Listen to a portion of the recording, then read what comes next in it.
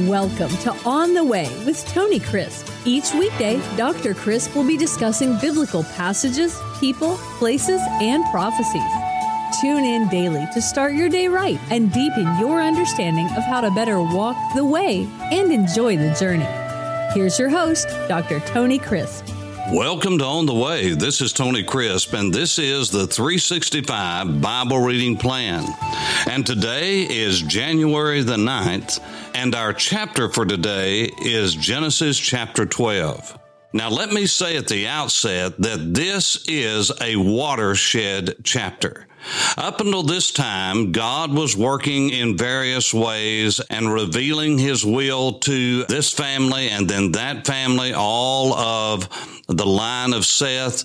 But now, all of a sudden, out of all the families of the earth that are now scattered throughout the various continents that have been created, the various people groups and language groups, some of those are laid out in the scriptures that we have read about where they were located and all of the details that we did not get into as we have come now to Genesis chapter 12, and we are confronted with a man that will affect all of human history. Even today, 4,000 years after Genesis chapter 12, we are still naming our sons Abraham. We are still naming our sons Isaac. We are still naming our sons Jacob. And the reason is because of the importance of this man that is introduced in the latter part of Genesis chapter 11 and Genesis chapter 12 in our English Bibles. Remember, when we come to this section, what is in our English Bibles, 11:25, you would be beginning a new section here. And so again, I'm not trying to confuse, I'm trying to help you to understand why many times these sections are some shorter, some longer. It has to do with the people who were born during that era and what God wanted to explain to you and to me and to His people, the Jews, who wrote this down, who are identified as the chosen people of promise to receive the great promises and covenant that He's about to make with Abraham. Now remember, He's fulfilling the promise that He made to Adam and that He made to Eve and to what He said to Satan when He cursed him and cursed the earth and cursed the universe because of Adam's sin when he gave in to the temptation of his wife who had given in to the temptation and the deceitfulness of Satan. He said there will be one who will come and crush your head. He is identified as the anointed one. In Greek, the word anointed one is Christos. We take the OS off, which is an inflected ending, which tells you whether it's a noun or a verb or whatever, and we just have Christ, and that's the word anointed one in Greek. That's the New Testament word. That's why we call Jesus many times, because we use the Greek translation, Jesus Christos, Jesus Christ, who is the anointed one, Jesus the anointed one. But the word in Hebrew is Yeshua HaMashiach, Jesus the Messiah. The word Messiah is Mashiach in Hebrew, and it means the same thing, the anointed one. And so Abraham is the father of that. And he's called the father over and over again. His name, Av, or Abe, as we would say, A-B, is the word father in Hebrew. If you go to Israel with me or you know Jewish people, you know that the father, they don't say daddy as we do in English. They don't say father as we do in English. They say Abba, Abba.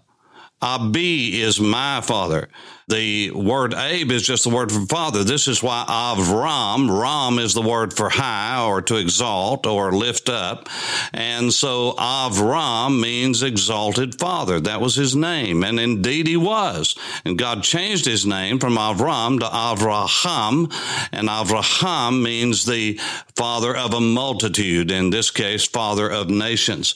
But that's for a later podcast. What I want you to understand is that Abraham comes on the scene, and in Genesis chapter 12, now the Lord, there again is all capitals, that's Hashem, and Hashem, the personal covenant God, said one word, one command. It's one word in the Hebrew language, get out. I mean, get out. That's why it's get out of here. That's what he says, get out. And he said three things about that get out, that verb. Get out of where? Get out of your country. Get away from whom? Your family. Get away more specifically, not from just the group of people there, but also from your father's house.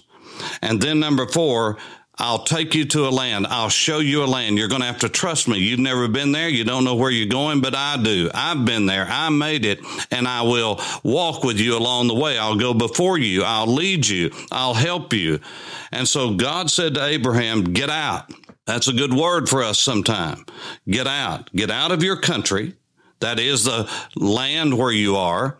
Now, by the way, this whole story is told, we have inside of this in the book of Acts, chapter 7, where Stephen is giving his defense. And the Bible says that when God first spoke to Abraham is even beyond this, because as you read the story, starting at 11 and verse 27, when God said this to Abraham in chapter 12, when he spoke to Abram there, it's after his father died, and he got very specific with Abraham then while he was in Haran. But according to Stephen, God first spoke to him when he was in Mesopotamia, when he was in Ur of the Chaldees. That's Ur of the Chaldean people. He was in the city of Ur, which was the capital of the Uruk people, U-R-U-K, the Uruk people. Their capital city was Ur. And so they had left and gone north and west to Haran. And it was there that his father died, and God said, all right, now I'm going to get specific. Stephen said that when he was giving his defense before the Sanhedrin and the court there in Jerusalem, he said, you know, our father Abraham, God spoke to him when he was yet in Mesopotamia, when he was yet in Ur, and he said to him, get out from this land. Now, he didn't go into the details because now Abraham and his father and his family had moved to Haran. His father died, and God said, all right, you've been circling now. I want you to land. Here we go. We're going to go in for the landing. And I want you to do 3 things. Not only do you need to get out from this earth, and that's the word here. As a matter of fact, in the New Testament, the word is the word gay, which is the word for earth. So he said, get out from your country and from your family. That is, you need to get away from this people. You need to get away from specifically all of the immediate relatives. Now, that's interesting. You mean God would tell someone to get away from their family? Sometimes the healthiest thing you can do is get away from your family. Sometimes the healthiest thing you and I can do is get away from a place that is holding us back. Now, I don't want to go into the devotional aspects and the application aspects of this because I want to help you to understand the text here, but you've got to ask God about what he's speaking to you. The reason I left East Tennessee and went to Dallas, Texas in 1976 to school is because I needed to get out of the place where I had been. I needed to get away from the people that I had run with. I needed to get away from the culture that was there. I needed to get away from everything that was there because God was going to show me something new and exciting, and I wouldn't be where I am today by the grace of God, giving this podcast and doing what I'm able to do by God's great mercy and graciousness unless I had followed God to begin with. I had to get out from where I was comfortable. I had to get out from where everybody told me, you don't need to leave.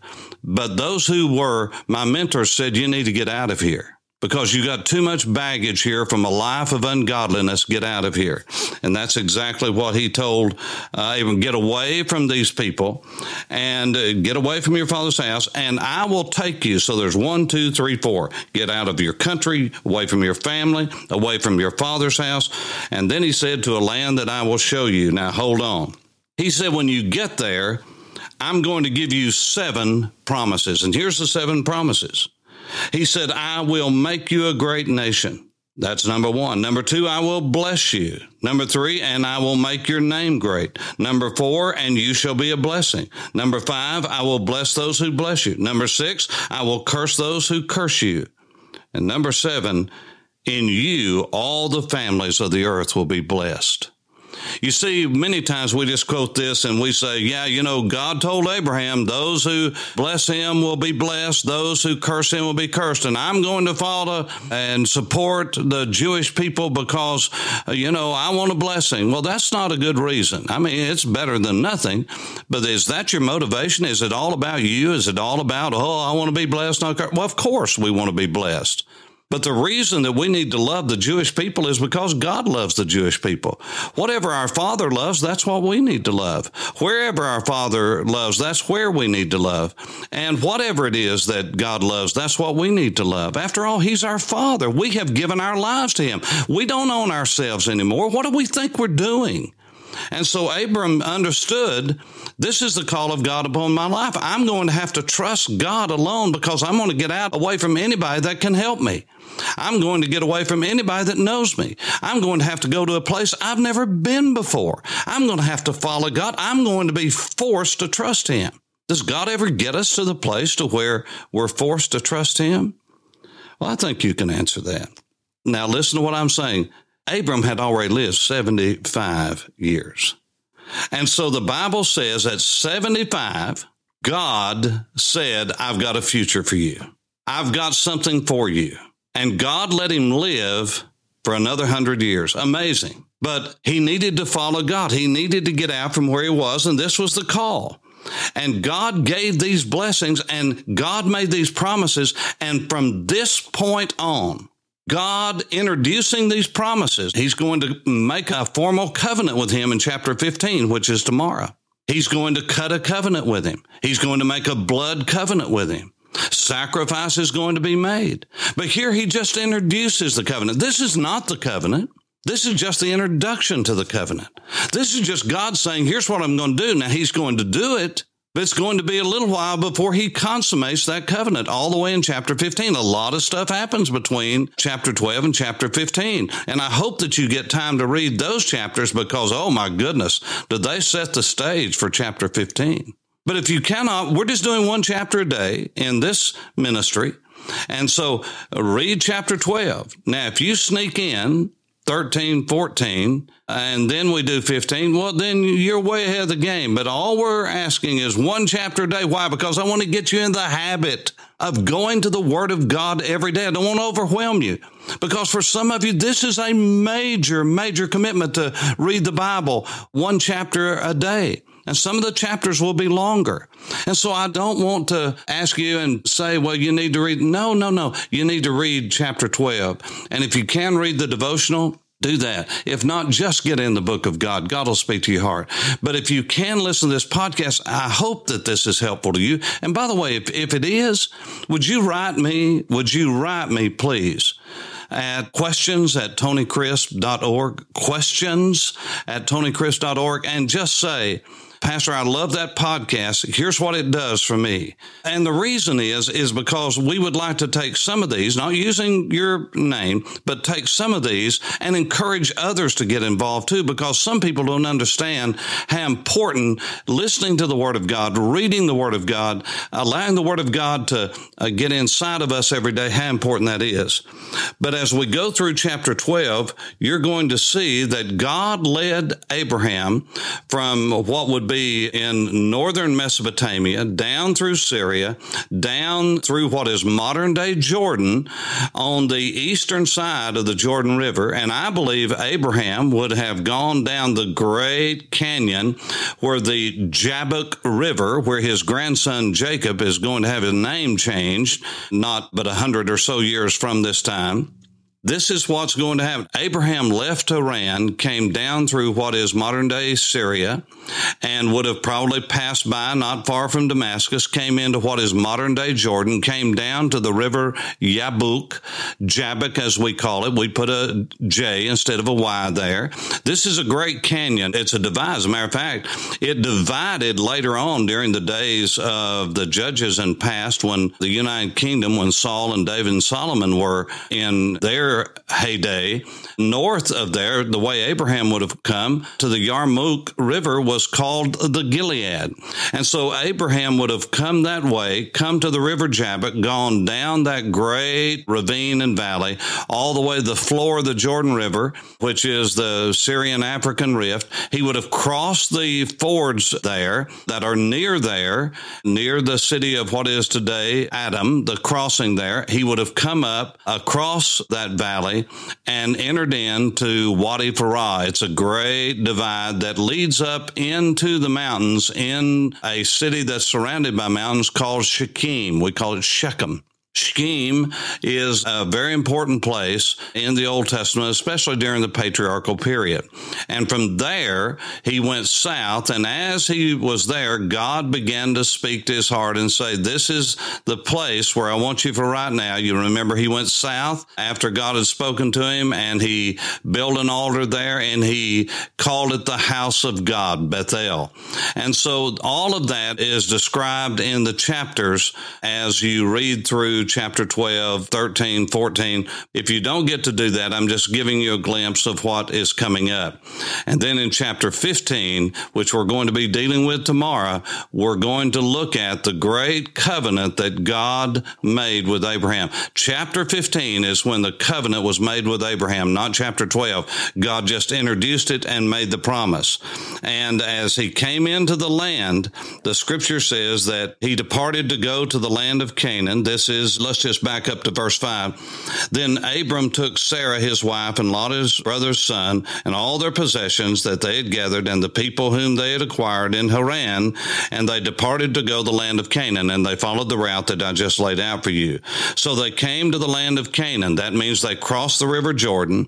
Abraham passed through the land to the place of Shechem. He went up through the valley, the Wadi. It's a dry river bed of ancient times called Farah, Wadi Farah. And if you're over there with me sometime, I'll show you exactly where that is and how you get up to Shechem. And he went as far as the terebinth tree. Now, the word in Hebrew is the word alone, is the word for oak tree. So it's translated here, terebinth tree. Terebinth tree can also be a reference to what we would call an Atlantic pistachio tree. There's many of those over there. I've got pictures galore of them. And they were at Moreh. And the Canaanites were then in the land. You can go back and see who were the Canaanites in the chapters preceding this. Then the Lord appeared to Abraham. Notice Hashem. Hashem appeared to Abram and said, to your descendants I will give this land. And there he built an altar to Hashem, who had appeared to them. And he moved from there to the mountain east of Bethel. And he pitched his tent with Bethel on the west and Ai on the east, and there he built an altar to the Lord and called on the name of the Lord. So Abram journeyed, going still on south. And so he went by Jerusalem through what was later Bethlehem. And Jerusalem was not Jerusalem as called as such at that time, but he was following a mountain route called the Patriarchal Highway, because this is the way on top of the mountains where you had water, you had vision, you had sight, you had safety.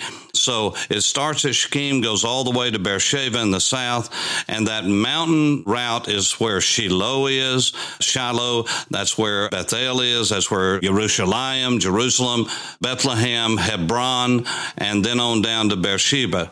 All to say that Hebron is where he centered his life from this point on, and we will get into that in the podcast ahead. I pray this has been a blessing to you as you walk on the way. This is Tony Crisp. Thanks for listening to On the Way with Tony Crisp. Tune in every weekday for information on biblical passages, people, places, and prophecies. Fridays are for your questions. Email your questions to questions@tonycrisp.org. Then just listen for your question to be answered on Friday's podcast.